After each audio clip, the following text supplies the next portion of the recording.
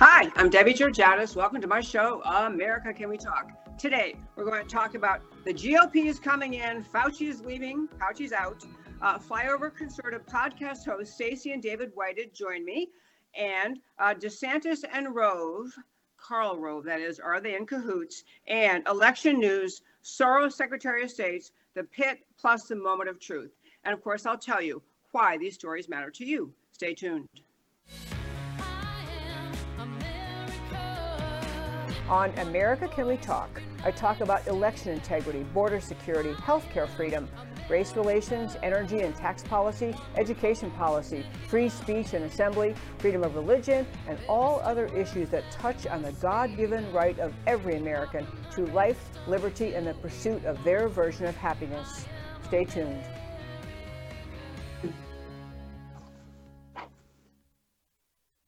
And hello again, and welcome to America Can We Talk, and to today's First Five. I'm Debbie Georgiadis. Still doing my happy show from California, and our trip out here. I want to thank everyone at Real News PR for making it possible to do my show, even while we're out here.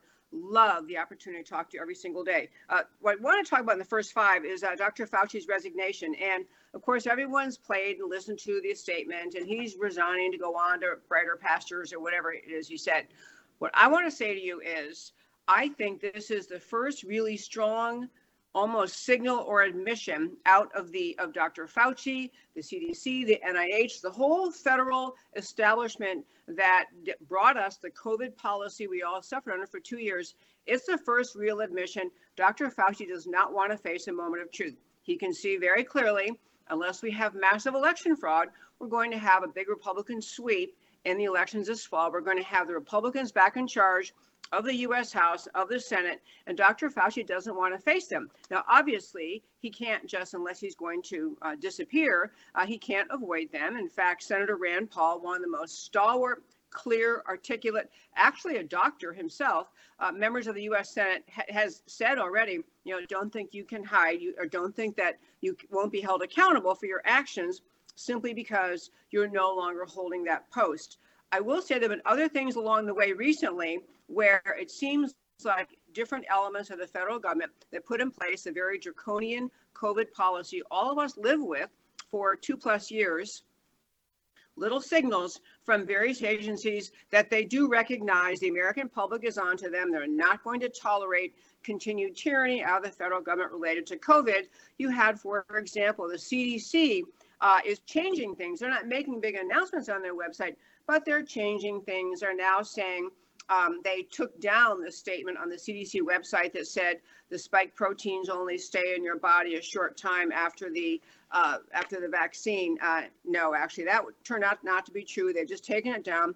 No big admission of wrongdoing. They've also removed references to the importance of social distancing. They're also no longer recommending testing for the asymptomatic people. I mean, people are perfectly healthy. They were advised to be tested. There's a flow of things changing in Washington indicates they really do understand kind of the game is up. The American people have decided we're simply not going to continue to live under the tyranny that really came to all of America and around the world in response to COVID policy. Little tiny things like Kellyanne Conway came out recently and said, by the way, when Dr. Fauci was in the White House with President Trump and many others at times where everyone in America thought they had to be wearing a mask, he didn't wear a mask. There are little statements coming out causing Americans to realize that Dr. Fauci has been harsher with the American people than the way he treated himself. Statements from his own past where he acknowledged masks really don't do anything to stop the spread of viruses, but now really kind of is coming home to roost. He can see within a few months he'll no longer be protected by the Democrat majority in the House and Senate, and time to exit. And I truly, truly hope the Republicans mean it when they say not just that they're going to investigate if they get the majority in the House or just in the House, that they're going to investigate Dr. Fauci and what he did to America under the COVID policy, both under President Trump as well as under President Biden. But really, I want them to thoroughly dig in and understand the depth of Dr. Fauci's involvement with the creation of this This is not a naturally occurring virus. It's a bioweapon.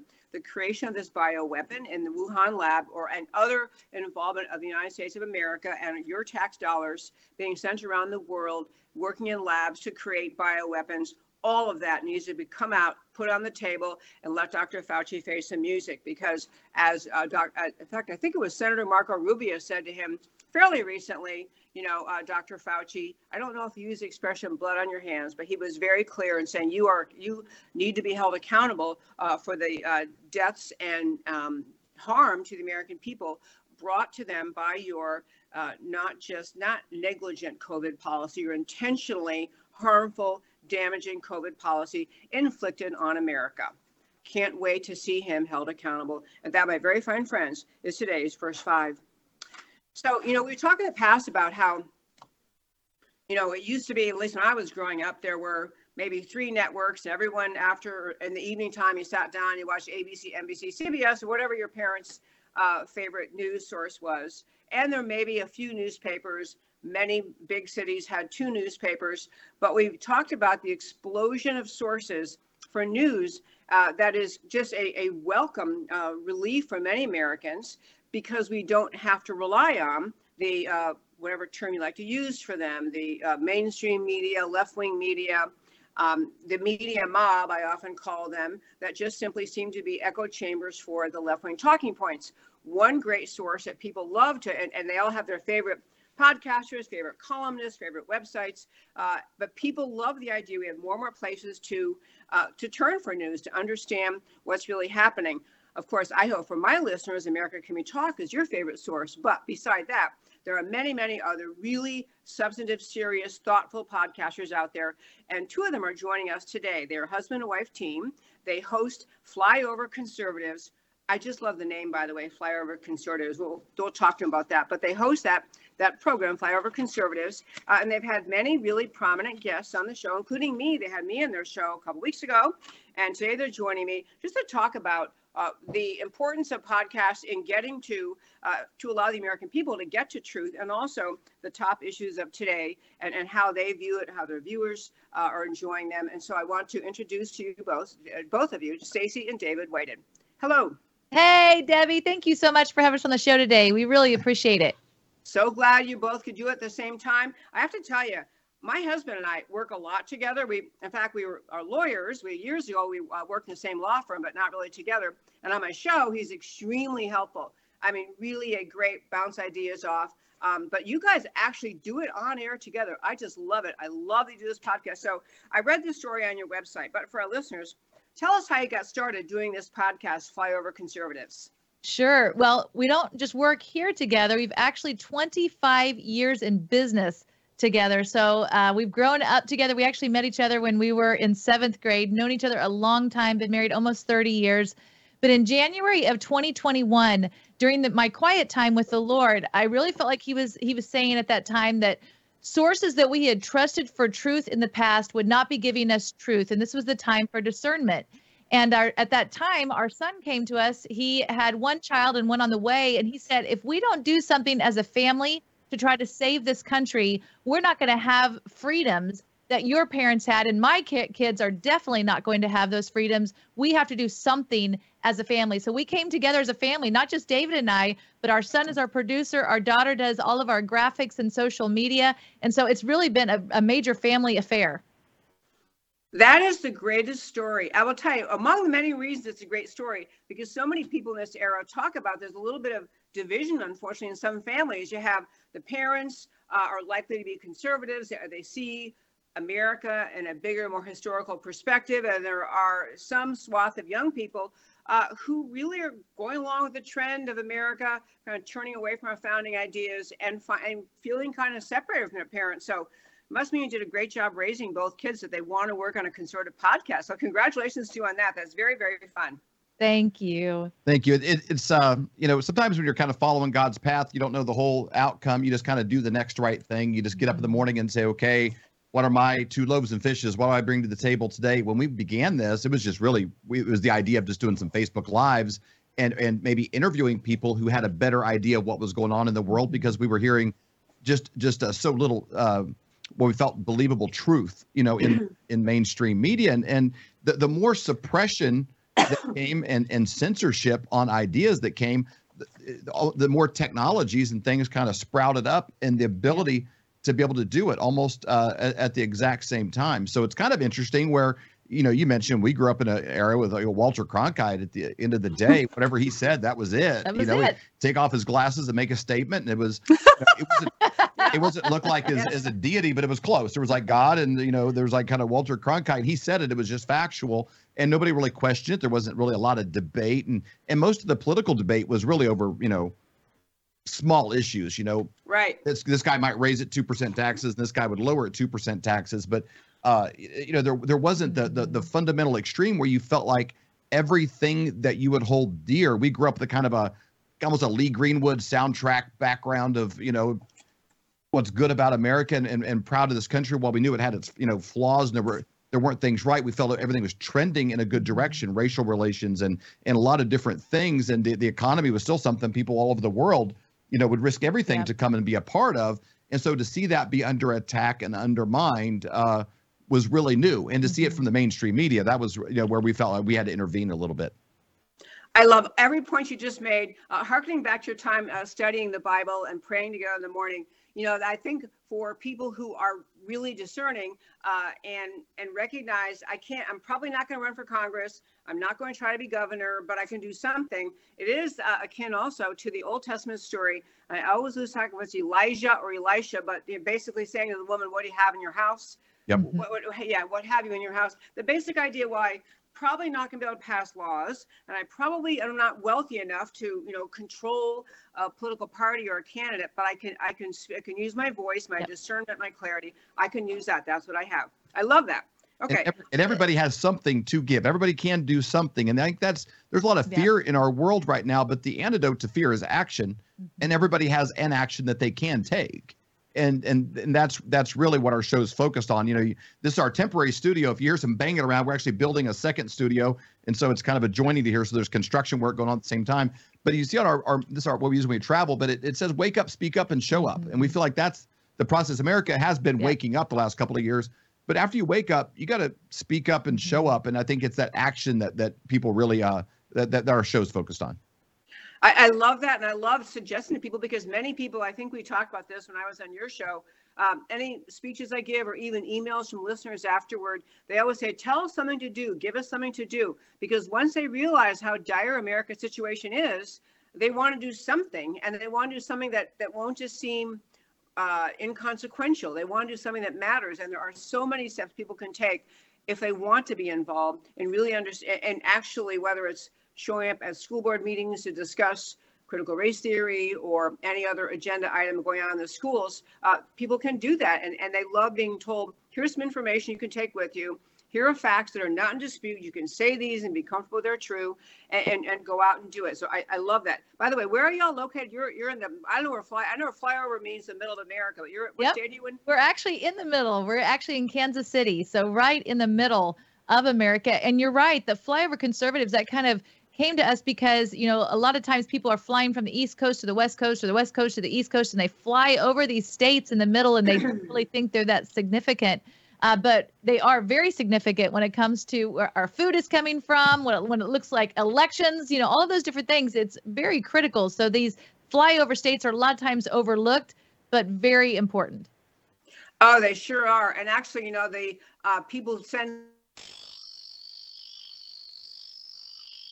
flyover country, America, whatever, the middle of America, heartland America, it really is the source of a lot of political strength. If people get out and vote, they can really impact things, and they are people kind of more rooted in traditional values.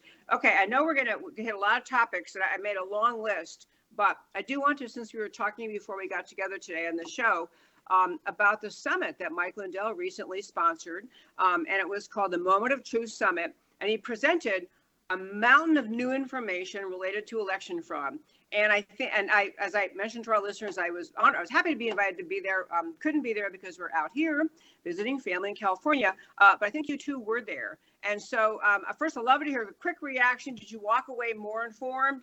And then we're going to, I guess, turn to a clip that you found out about there, which is from Dan Rather. But backing up, how was the summit? Like, did you learn something new? First of all, before the summit, I just want to comment just on Mike Lindell himself, because I've never met him personally. He's a sponsor of our show, but he's never been on the show. I've never talked to him. But we have this belief in our show, like, everybody sat back and wanted Donald Trump to do 80 million things to save our country. And the answer is 80 million of us doing one thing each day to save our own country. And we can't all do the same thing, but the guy is all in. Mike Lindell, he paid for this convention center. There was no charge for people to attend that were there. He fed, I don't know, maybe 1,000 people, whoever was all there, like, not bologna sandwiches, but, brisket and real meals this whole time. I mean, his own money, putting it all in the middle of the table and say, hey, what can I do? I think he would trade everything he has, his plane, everything he has, if he knew that we could have safe and secure elections. He would give it all to have it. So he's a really, anybody that wonders about him, he really is all in. And he brought together the best minds and whoever has the best information there. And you can watch it available on his channel with Frank Speech or Lindell TV, especially the last couple of hours. It's a 2-day event, but the last couple of hours was full of revelation. We had some groundbreaking information. People can go to that. You might want to watch it all if you're really into it. But the last hour and a half, 2 hours, some of the guests, some of the codes, some of the things they brought forward was groundbreaking. They also released a documentary that was funded by Mike Lindell called Selection Code, and they played that on the first night. It was truly remarkable. It's so a story about Tina Peters out of Colorado, but what's going on with elections and what's going on in her life. But it was very significant, and I think something that everyone needs to see. And again, Mike Lindell is giving that away for free. There's no cost for that documentary, and it's extremely high quality that you could share with anyone, because the information that they're giving there, it's nonpartisan.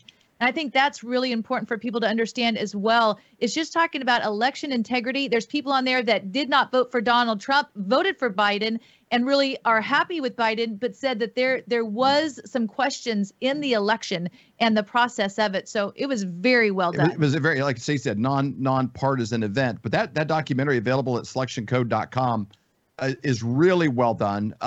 It's the same directors and producers that came out with the documentary called The Trump I Know, where they different women who worked around Trump during his campaign and kind of told their story. It's really high quality, but there's some components in it that share the story in a narrative that's interesting, that's compelling, that you understand the fleshy, the human side of election integrity, and also uncovered how long this has been churning below the surface. I mentioned the Dan Rather clip, and I don't know if we could tie this together and have our producers play this, but this clip that we're going to show you is from 1988. They show a small cut of it inside of Selection Code documentary, but I would love to be able to play that when you're ready. Actually, why don't you go ahead right now? Go ahead. Okay. There's been a lot of speculation lately about how high or low voter turnout will be this election day. Not talked about much what's being done or not done to ensure an honest count of the votes. Voting in this country has gone increasingly high-tech, with the potential, some experts warn, for high-tech vote count fraud. You punch a hole above the number. Straight Democrat is a hole above 10. And then you move over one column on the card every time you turn a page. And you come across here to the fourth from the end column. More and more Americans are voting by computer. Push it all the way down. Federal officials estimate, in fact, that when the votes are counted November 8th, more than half of the nation's 10,000 or so election jurisdictions will use computers. Slick 1980s technology ought to mean a very high rate of reliability when it comes to tallying our votes. It ought to mean that, but it does not. Listen to computer whiz Howard J. Strauss of Princeton.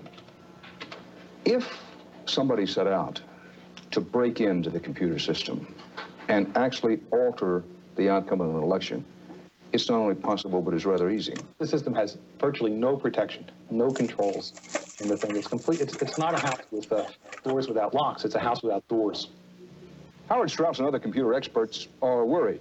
They say that votes are being counted with old technology, proper safeguards are not in place, and that no one can be absolutely certain that when a computer counts, that the result is accurate. 40% of the people who vote in the next election are going to vote on a machine that looks just like this. All right, so I put my computer card in at the top. Right. Then you have this little stylus over here, and you just select somebody who you'd like to vote for. I'll vote for George Washington. Okay, just poke a little hole in the little George Washington place. Now, it turns out this ballot's invalid. Okay, I actually tricked you. I really favor Jefferson. So before I gave you this card, what I did is I punched out a hole for Jefferson. Let me get this straight. I came in with my ballot, wanted to vote for George Washington. I punched the hole for George Washington, but unbeknownst to me, there'd already been a hole punched by Jefferson. So when this card goes to the vote counters, what happens?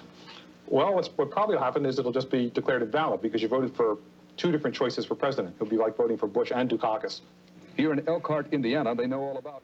I want to wrap it up there. We put the whole clip on our Truth Social, Flyover Conservatives, and other places. But I want you to grab what he said there. He says, you know, could someone break into this system? And the fact he shows it's so dated, it's VHS, you know, old copy, people can tell it. He said, a computer whiz, you know, they don't use the term computer whizzes anymore because everybody has one. But he says it's not a house with no locks; it's a house with no doors. No doors. There was a Democratic expert there who had been a whistleblower back in 2004, I believe. 2004, who wrote some of the original code to flip elections. He was there at the event, and he's a Democrat. He voted for Biden, said he would vote for Biden again tomorrow. But he says our elections are not safe and fair. He goes, when it comes to the machines, he goes, they're designed for interference. And he goes, it's not a matter of who did it, it's who's in last. Whoever's like an auction, whoever the last one to bid is who can flip it. 51-49 in many cases on local areas. And so it's not so much who's good and who's bad. It's the machines are bad and humans need to run their own elections, because every computer, from my phone to an iPhone watch to anything else, can be meddled with. And that's the alarming thing. It's us versus the machines, not Democrat versus Republican. It's humans versus machines. When there's machines, there's going to be problems. I love your saying that. And I will say also, I've talked on the show many times. I did a little blurb yesterday about electronic voting machines. And I do hear the argument sometimes, well, you know, pretty much electronic voting machines are protected by the government. They're secure. And it's been really hard, in my view, even though there have been many experts pointing out how vulnerable the electronic voting machines are, even though you've had, I happen to know Dr. Douglas Frank really well. He's been on my show many times. He's explained how he can prove through his study that there's of the voting data, he can show algorithms are used to manipulate vote counts. But I think it's so hard for people to process and want to come to believe that our entire election system, if we use electronic ballots, electric voting machines, is just vulnerable and hackable and unreliable. I think it's a very big hill to climb to get people to accept that. I mean, I want to go back to what you said about Mike Lindell. I have been so amazed by Mike Lindell's. He is helpful to this show. He is brilliant, and he is relentless. You know, he's not a guy. He wasn't a political hack his whole life and always pushing for a Republican or pushing for any party or person. He just doesn't like the idea that there's overwhelming evidence of fraud, and you can't seem to get the attention of people in authority to respond to that, to adjust policy, to end that, and to make our system more secure. And on the electronic voting machines in particular, this was the hardest uphill battle, proven. One little fact is many people have been urging at their state legislatures, we've got to do something about election integrity. We've got to do something. Even in the red states where the legislatures were amenable to trying to make changes to the election code, most of the changes were things that were, you know, reduce the amount of time of early voting as permitted, or, you know, beef up your voter ID requirements, things that are not bad, but they don't get to the heart of the problem, which is the electronic voting machines. And I'm glad I had not seen that Dan Rather clip. I'll remind you, and I'm sure you have seen, the film that was, I think it was 2018 that came out, Kill Chain, yes, where many currently prominent Democrat senators looking right in the camera and saying our electronic voting system is not secure, they can be hacked. So what Mike Lindell is doing is contributing to the growth of the American public. The number of people understand they're hackable, they're dangerous, and must be eliminated. Eventually, we've got to get rid of electronic voting machines. So was that kind of the outcome message of this summit? We have to end our reliance or use of electronic voting machines? It was, and they had experts from everywhere. I saw that Seth Keshel's been on your show before in your introduction. He was there, went through a lot of great information. Just Dr. Frank was there, just a lot of great people that were sharing that information. And it did come down to, we have to get rid of the machines. It is critical. If we really want to have a safe and fair election, we do have to get rid of the machines. Because, and here's why, the Democrats seem to be, on board with it right now because they won. But this has gone back and forth for years, and the Republicans don't have clean hands in it because they're quiet when it's in their favor, when things work. I think the whole thing, honestly, is a big rotten dumpster heap that to be thrown out. And we need to go back. And many countries have. The Netherlands, many countries have gone completely away from it because they realize they're losing their country. And we can't have a country if every 4 years, half of the country is saying that's not my president. Every 4 years, they're saying it's not my president. Back and forth, back and forth, back and forth. If it's a hand count, we'll know. Right. And actually, to that point about not being just a political party, one or the other, the term I've used about Washington, you may have also just a uniparty. There is really a cabal in Washington, D.C., made up of members of both parties who really are in charge of a lot of things, who do not really, they may go back to their constituencies and say they believe in certain things and give a rah-rah message about various really substantive policies. But they get back to Washington, they're in charge, they're the uniparty, and they're all pretty happy with electronic voting machines. They're not about to let them go because they all got there to their positions by having electronic voting machines. Got that Potomac fever when they get there. It's people versus the powerful. Sorry, go ahead. It's really interesting too, Debbie. Something they pointed out there that I think it was in the documentary, but I thought this was so true. They're talking about with hand counting. Of course, there can be cheating with that as well, but that's more like pocketing or something. It's a small crime compared to credit card fraud. Which they were comparing it to with the machines. You could see that. Yeah, there could be some cheating, but nothing compared to what they could do with machines. Yeah. So I meant to ask you before we started, very quickly, tell people how they can find you. I know you have flyoverconservatives.com as one, that's your website, but how do people find you? Well, we are on 60 different platforms, so we are everywhere. Rumble, you name it, we're there. But flyoverconservatives.com is a great place to be able to find us, and then you can kind of venture from there. But we're on 30-some platforms for podcasts, you name it. We're like a little whack-a-mole. They got us off of YouTube, and we keep losing YouTube channels, so they get rid of us there, but we'll just pop up someplace else. I love that spirit. I know we talked about it before. Yeah, YouTube. They can be really rough on censoring people. But this is kind of harkens back to what I was saying in the beginning, introducing you. It's such a blessing for the American people. There are so many places. If you want to know the truth and you're willing to spend a little bit of time, you can find people like you, Flyover Conservatives. You can find my show, America Can We Talk. You can find many other wonderful podcasts, many on Rumble. It's great to have them on Rumble available. Great to have them on True Social, wherever else it is that you can be. It's a way, and it's kind of, for those who seek, they will find truth instead of instead of just letting the mainstream media beat down the message, which is never in support of the conservative values. So I appreciate both of you so very much. I hope we do this again. This is actually fun to have other talk show hosts join me on the show. So I hope we can do this again. We would be honored. We'd loved it. We loved having you on our show as well. You've been at this a long time, and people to go to our platforms, they can watch that episode because you talked about how many people do not vote in alignment with their own morals. And that was education for us. We thank you for that.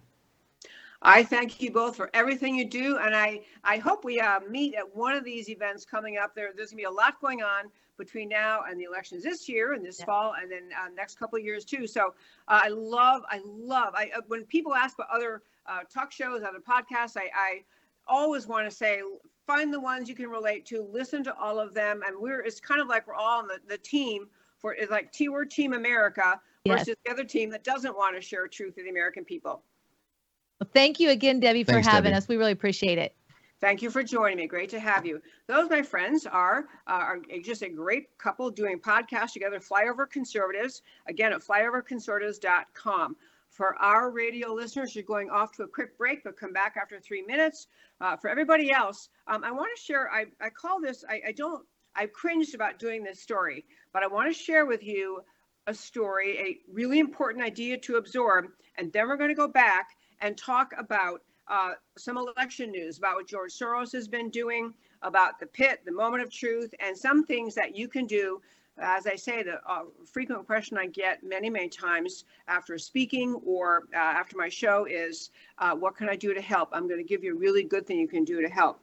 Before I do that, I'll remind our listeners that the show is Monday through Thursday at 3 p.m. Central Time. I love that you listen. I've made a new thing on Wednesdays. On Wednesday, starting halfway through the show, so 3:30 Central Time, I will on Wednesdays have have a second half of the show dedicated to your questions. I get asked by people all the time, how come you never talk about this? Why don't you say this? So I'm going to try to answer some of those questions for you. And so if you have a question you want to ask me, you can send me an email at americacanwetalk@gmail.com. americacanwetalk@gmail.com. Send in a question. And I'm going to say really any topic that relates to saving America, because I will say that's what I talk about, saving America. I'll try to answer it for you. And so I have several questions ready for tomorrow. Love to have more from you if you'd like to ask them. So the topic I want to hit today, I called this DeSantis and Rove in cahoots with a question mark. And I want to share something with you I've been reading about. Many of us, myself included, are so grateful for Florida Governor Ron DeSantis. So grateful for him because he is among the few and maybe the only governor in the country who has been standing up to many really bad, really wrong, just not good ideas that are coming out of the American left. He stood strong against Disneyland, Disney World, and really insisted on, when they were pushing back against him, insisted on not having transgender grooming happening in kindergartens in the state of Florida. I think he banned all of that, at least K through 3. He stood up for that. He's very strong on many issues, and people often, when a big issue happens, DeSantis is the first person that people turn to. They say, wow, thank goodness, I knew DeSantis would stand up. He's going to do it. He's going to do the right thing and really be a brave governor. And he has been on many issues. However, I also want to share with you something that has been observed by a guy I really respect. Actually, I assume it's a guy. It's a person named Sundance. And the website's called The Conservative Treehouse. And they write in-depth, wonderful articles. And I want to share with you his thinking. I've heard other people say this idea, and I want to urge you to go to their website and read what they have to say. And today I made a link to this article on my website, americacanwetalk.org, americacanwetalk.org. You can go there, and on the homepage, under shows, drop-down list of links, I include a link to this article. What is happening, backing up from all the great issues that Governor DeSantis has taken the right stand on? There is as we were talking a minute ago with our guests and the Flyover conservatives, there is a uniparty, meaning made up of Republicans and Democrats in Washington, a very large cabal of people who like being in charge of this country, who want to be in charge of this country. And they got to Washington under the current system of our elections and under our use of electronic voting machines. And so they are good with the system we have. But these people, for the reasons we've talked about many times, many in the uniparty in Washington deplore to the core of their being, deplore President Trump. They see President Trump as a threat to them, because when President Trump came to office the first time and served his first term, 2016 to 2020, he, even though he was aware and had talked about during his campaign the deep state and the dangers, the snake pit, the swamp that is Washington, even Donald Trump did not fully and deeply and completely appreciate how deep and filled with slithering snakes the swamp of Washington is. Donald Trump's campaign and his presidency was all about standing up for what the American people want. And he listened to the people, and he proposed policy and pushed policy through his executive orders that were about preserving America. That's why he wanted a secure border. We're going to have a wall. That's why he changed trade deals. That's why he said we're not going to be socialists. That's why he tried to, cut taxes and give the American people more of their own money to spend.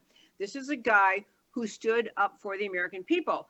But he is in Washington, and through the time he was there, because his advocacy for what is supposed to be core American ideas, so enraged, not just the Democrats, but the Republicans, House and Senate. Very few Republicans in the House or Senate even would stand with him on the border wall, let alone many other issues. So they let him kind of dangle in the wind by himself. The uniparty ganged up on him even then.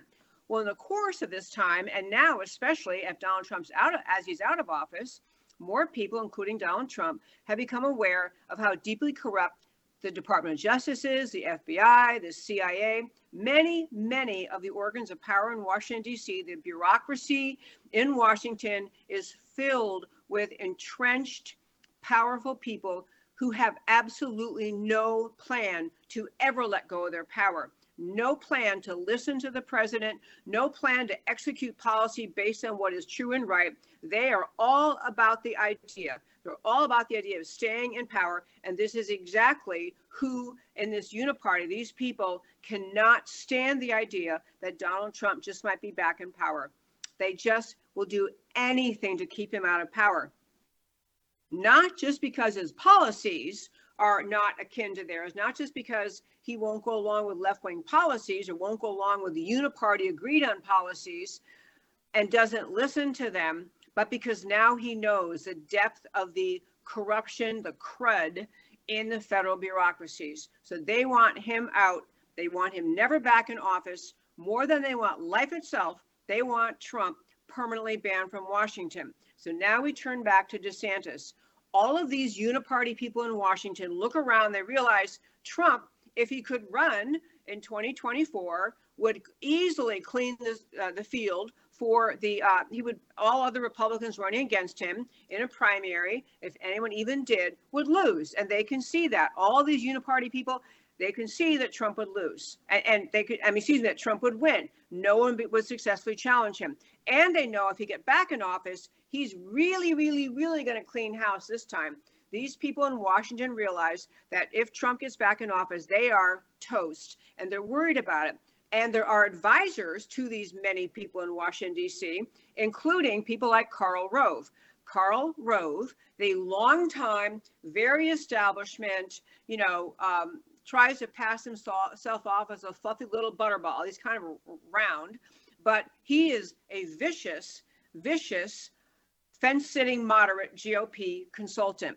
I mean, he goes for the jugular. He is all about orchestrating, all about winning, and he, along with the entire cabal he works with in Washington, do not want Trump back in office. So they look around and say, well, who else could even possibly attract the votes and the admiration and the energy of the conservative base? And the obvious answer to anyone paying attention is, well, Ron DeSantis. Ron DeSantis, fabulous conservative governor, great Republican governor. He would be the one who maybe could lure the people away from Donald Trump and be the candidate that could be palatable to the new populist Republican Trump-created majority base of the Republican Party. DeSantis would be the one. So what Sundance at Conservative Treehouse I mentioned earlier, what he's been talking about is his observation that it appears that what is occurring in Florida right now, Governor DeSantis he's saying it appears possible that the Karl Rove, slimy, establishment, rhino protecting,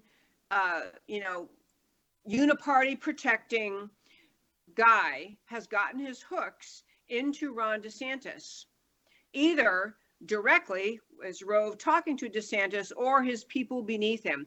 So Ron DeSantis, this observation being made at Conservative Treehouse is Ron DeSantis, beloved conservative governor, has begun to do things that are not consistent with what you would do if you really were this rock solid conservative that everyone wants to be in the presidency. They want Trump back, or they would take someone like him, and DeSantis is the closest. One example he gives is right after the FBI raided Mar-a-Lago, there was many people, conservatives, of course, pundits, myself, many others, spoke up, had a lot to say about it, protested, said what they had to say about how outrageous this FBI raid was. Completely pointless, unjustified, outrageous, unprecedented, blah, blah. Well, first of all, Governor DeSantis, it's his state, by the way. Obviously, Mar-a-Lago is in Florida. DeSantis said very little, waited a few days, had a fairly milquetoast response. A fairly like, well, they shouldn't have done that, guys. It wasn't the kind of tone you'd want to hear out of someone who gets what is happening to Trump, who gets what the FBI is doing. And then you had a quiet time, it appeared. DeSantis kind of out of the limelight for a few days. And now what is being pointed out by Conservative Treehouse is that the DeSantis is going to be running, it appears, in 2024 for president, even though he says he's not. He says he's running for governor. That's all he's doing. He's Mr. Governor of Florida. But he's put out a new ad. And I want to ask Emilio, I sent him the ad to play. This is the new Ron DeSantis ad being played around the country and appears to have been orchestrated by this new, he has, by the way, DeSantis, after this little break, has new representation. He has new press secretary and a new national brand image launch. Here's the video. That is the new DeSantis ad.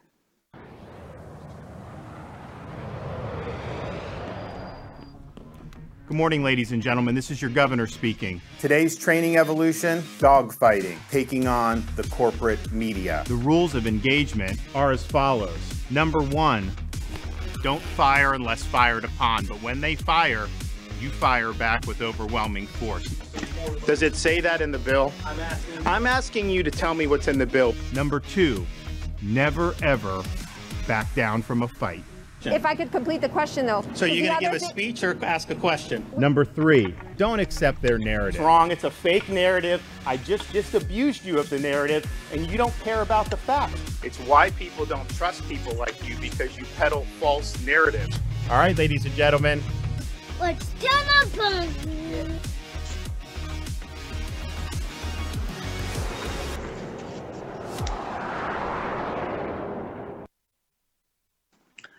Okay, it's kind of a fun ad, play on top, everybody likes that.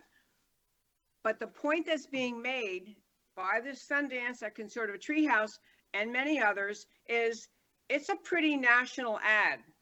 I mean, he's running for governor of Florida, and he said he doesn't want to run against Trump.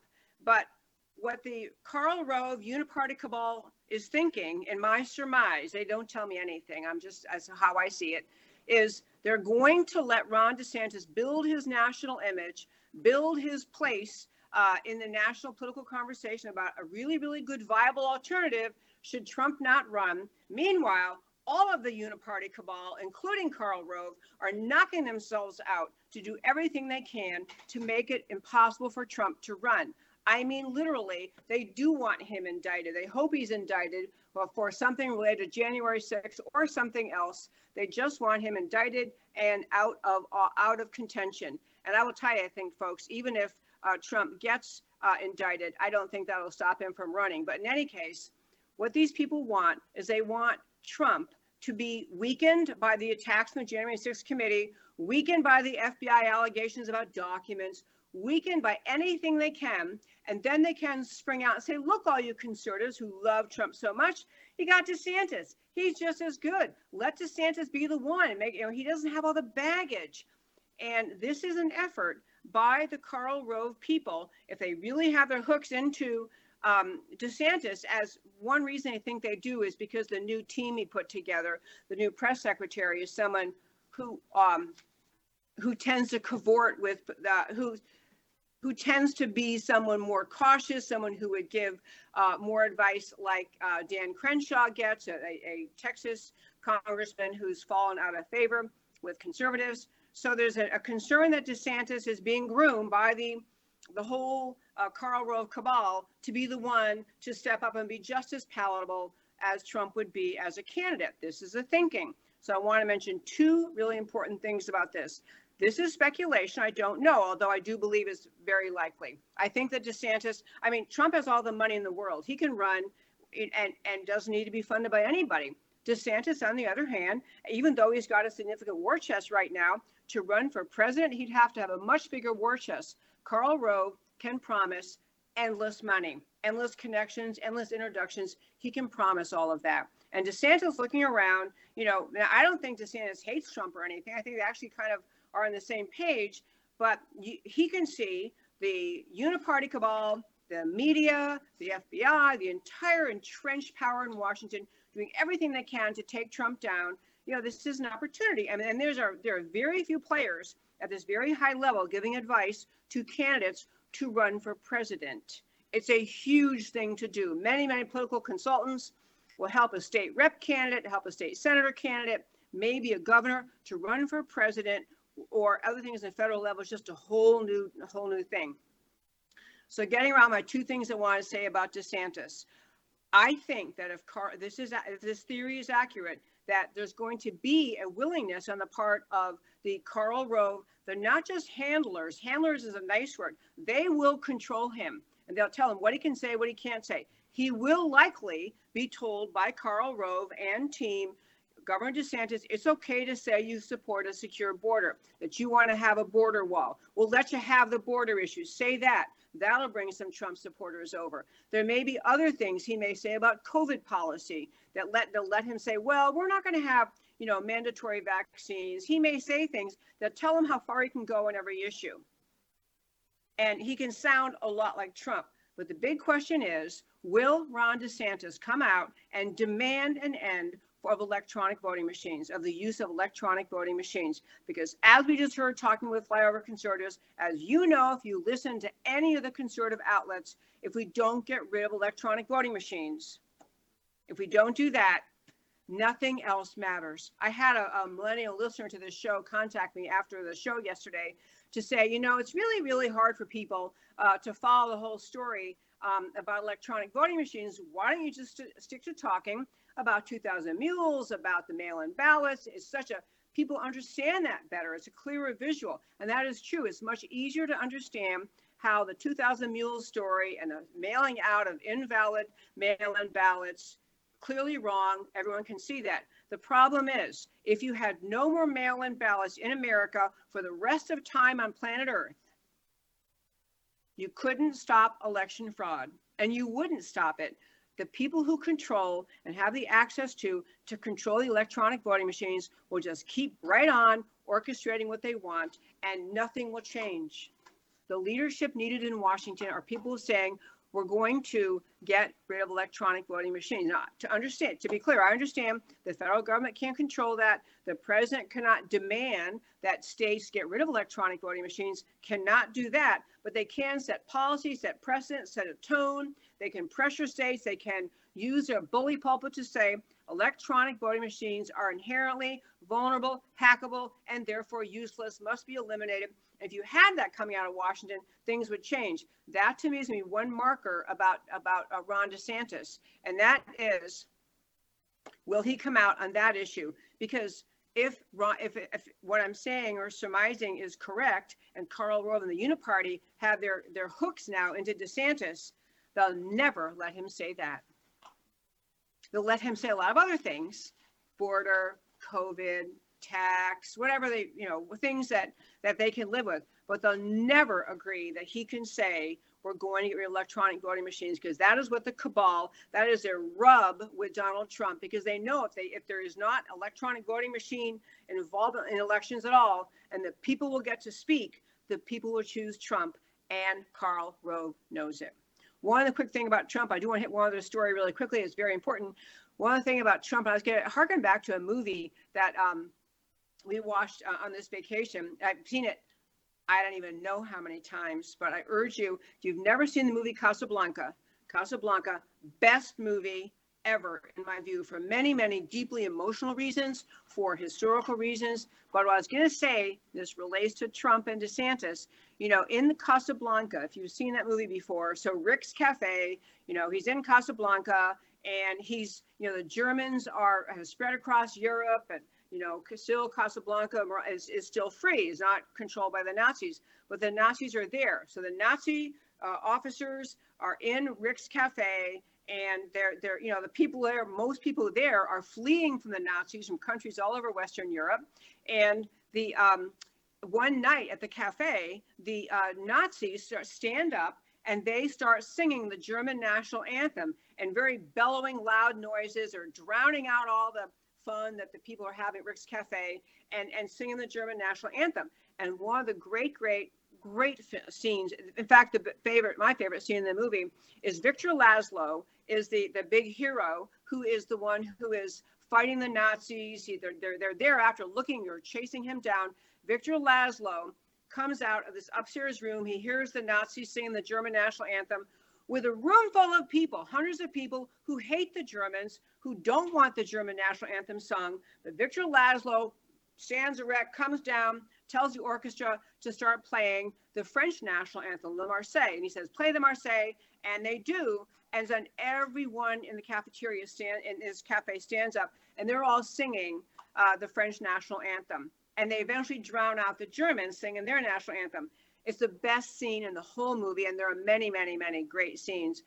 But the reason I'm telling you that is this. Everyone sitting there at Rick's Cafe, they all hated the Germans singing the German national anthem. But nobody had the leadership. Nobody had the charisma. Nobody had the strength. No one had the determination to stand up and sing the French national anthem instead, to shut out the Germans, except Victor Laszlo.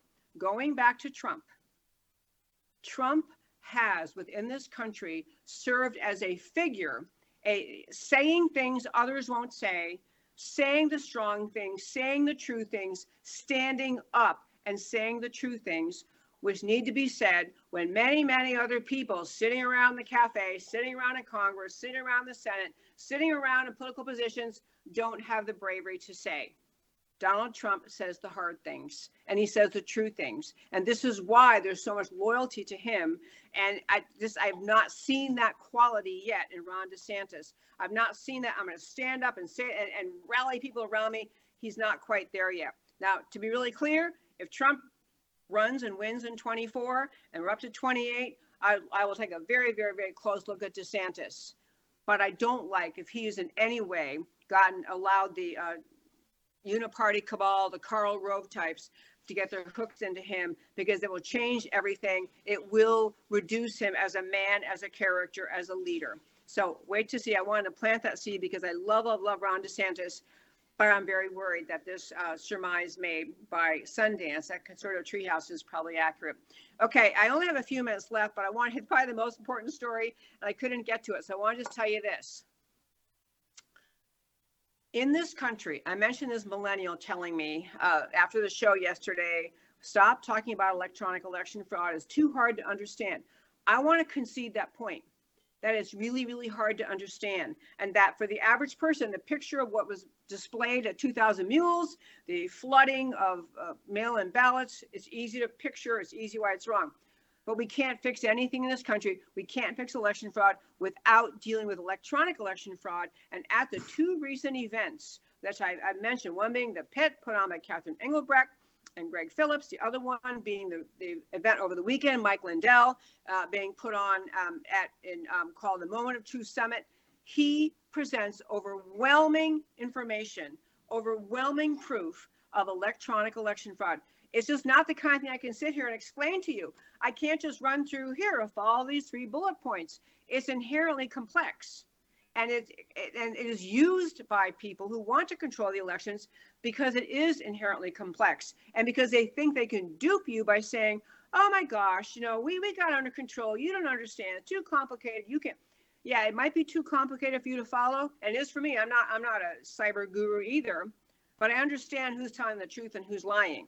I can tell you that much. The electronic machines are bad. And the other quick things I mentioned, just to understand what trouble America's in, we didn't have any legislatures willing to stand up and say, we're just eliminating electronic voting machines. Wouldn't do it.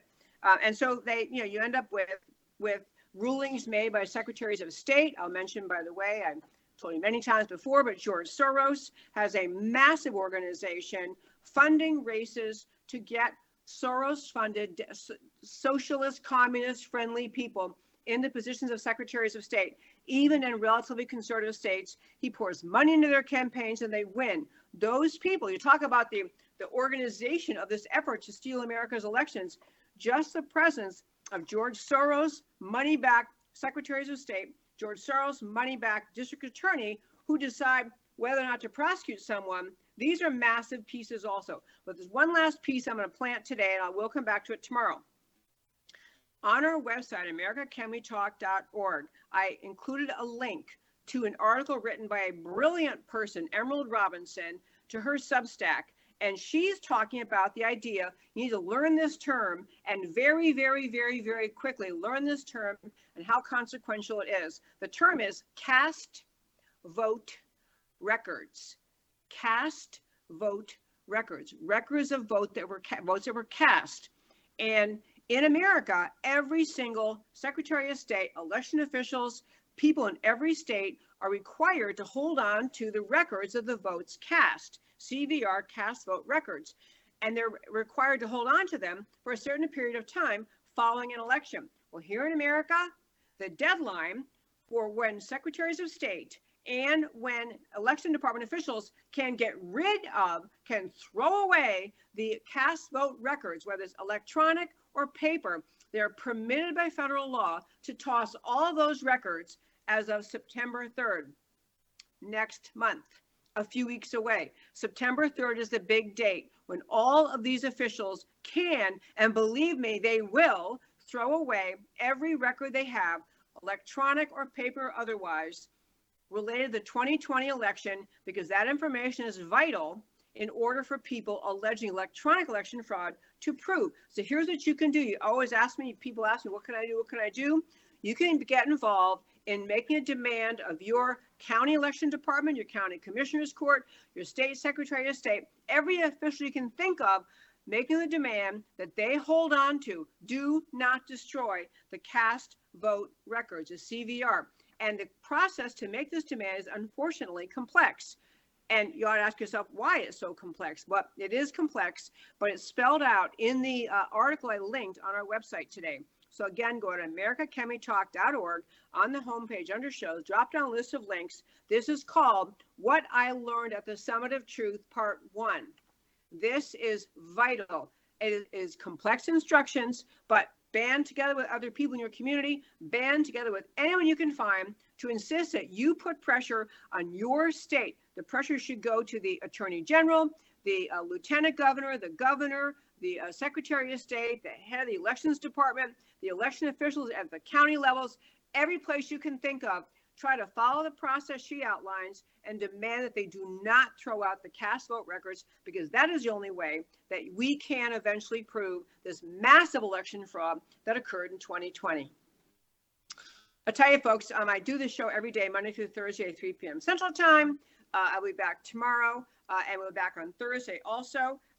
Yes, on Thursday's show, we're going to be playing the interview with Dr. Peter Breggin, who is a brilliant doctor. People love him, brilliant, insightful, wonderful doctor. And then tomorrow on this show, we're going to be interviewing a gentleman who named Jeremy Adams, who wrote the book Hollowed Out, about what our schools and electronic teaching does to our children. So he's a teacher here in California. He'll be on tomorrow, and then Peter Breggin on Thursday. And then I'll just tell you right now, I'm taking a break between this Thursday show and the following Thursday. But the following Thursday, which is Thursday, September 1st, we'll have in studio a good friend of ours, Congressman Lou, can't tell us how, really an extraordinary member of Congress. He's the conservatives' favorite congressman.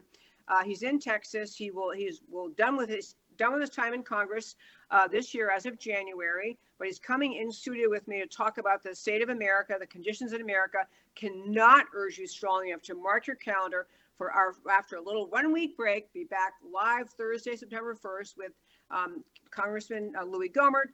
Great show tomorrow, great show Thursday, a week off, and that's the following Thursday. I wanted to lay that out for you ahead of time because summer is always a travel time. I wanted to share with you what my schedule is. So now, as we do at the close of every show, I tell you why the stories we talked about today matter to you. So we start our show today.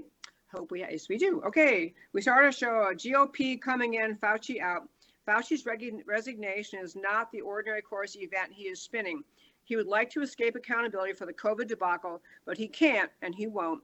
Excess mortality data, which we have to talk about more on this show, but excess mortality data is overwhelming.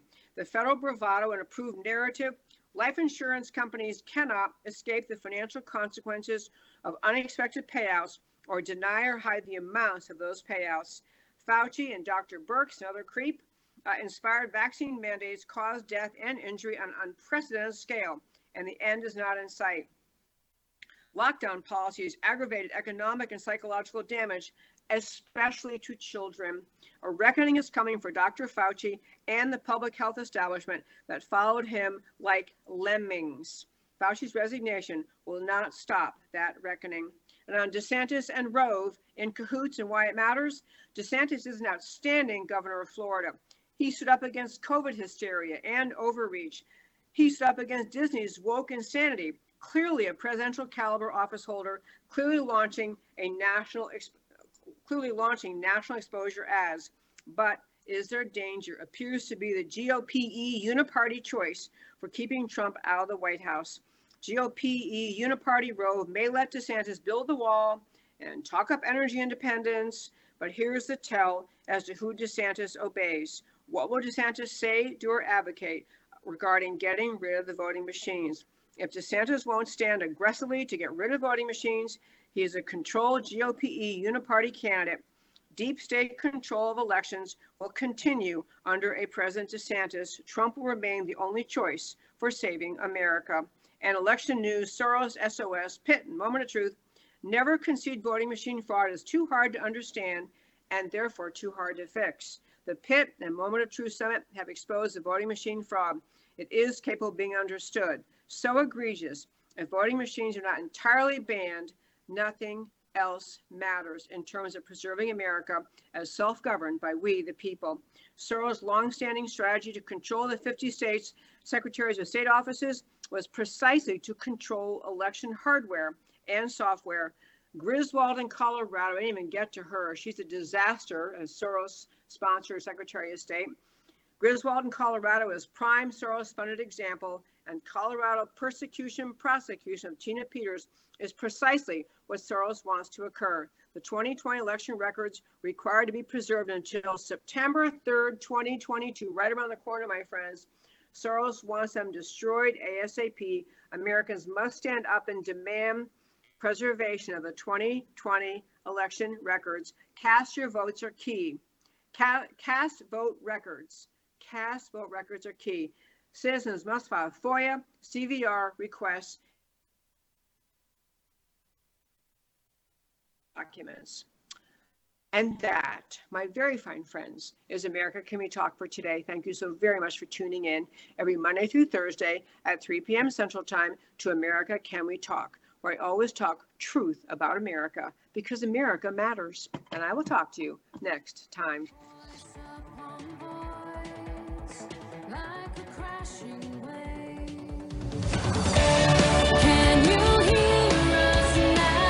America Can We Talk? Truth about America.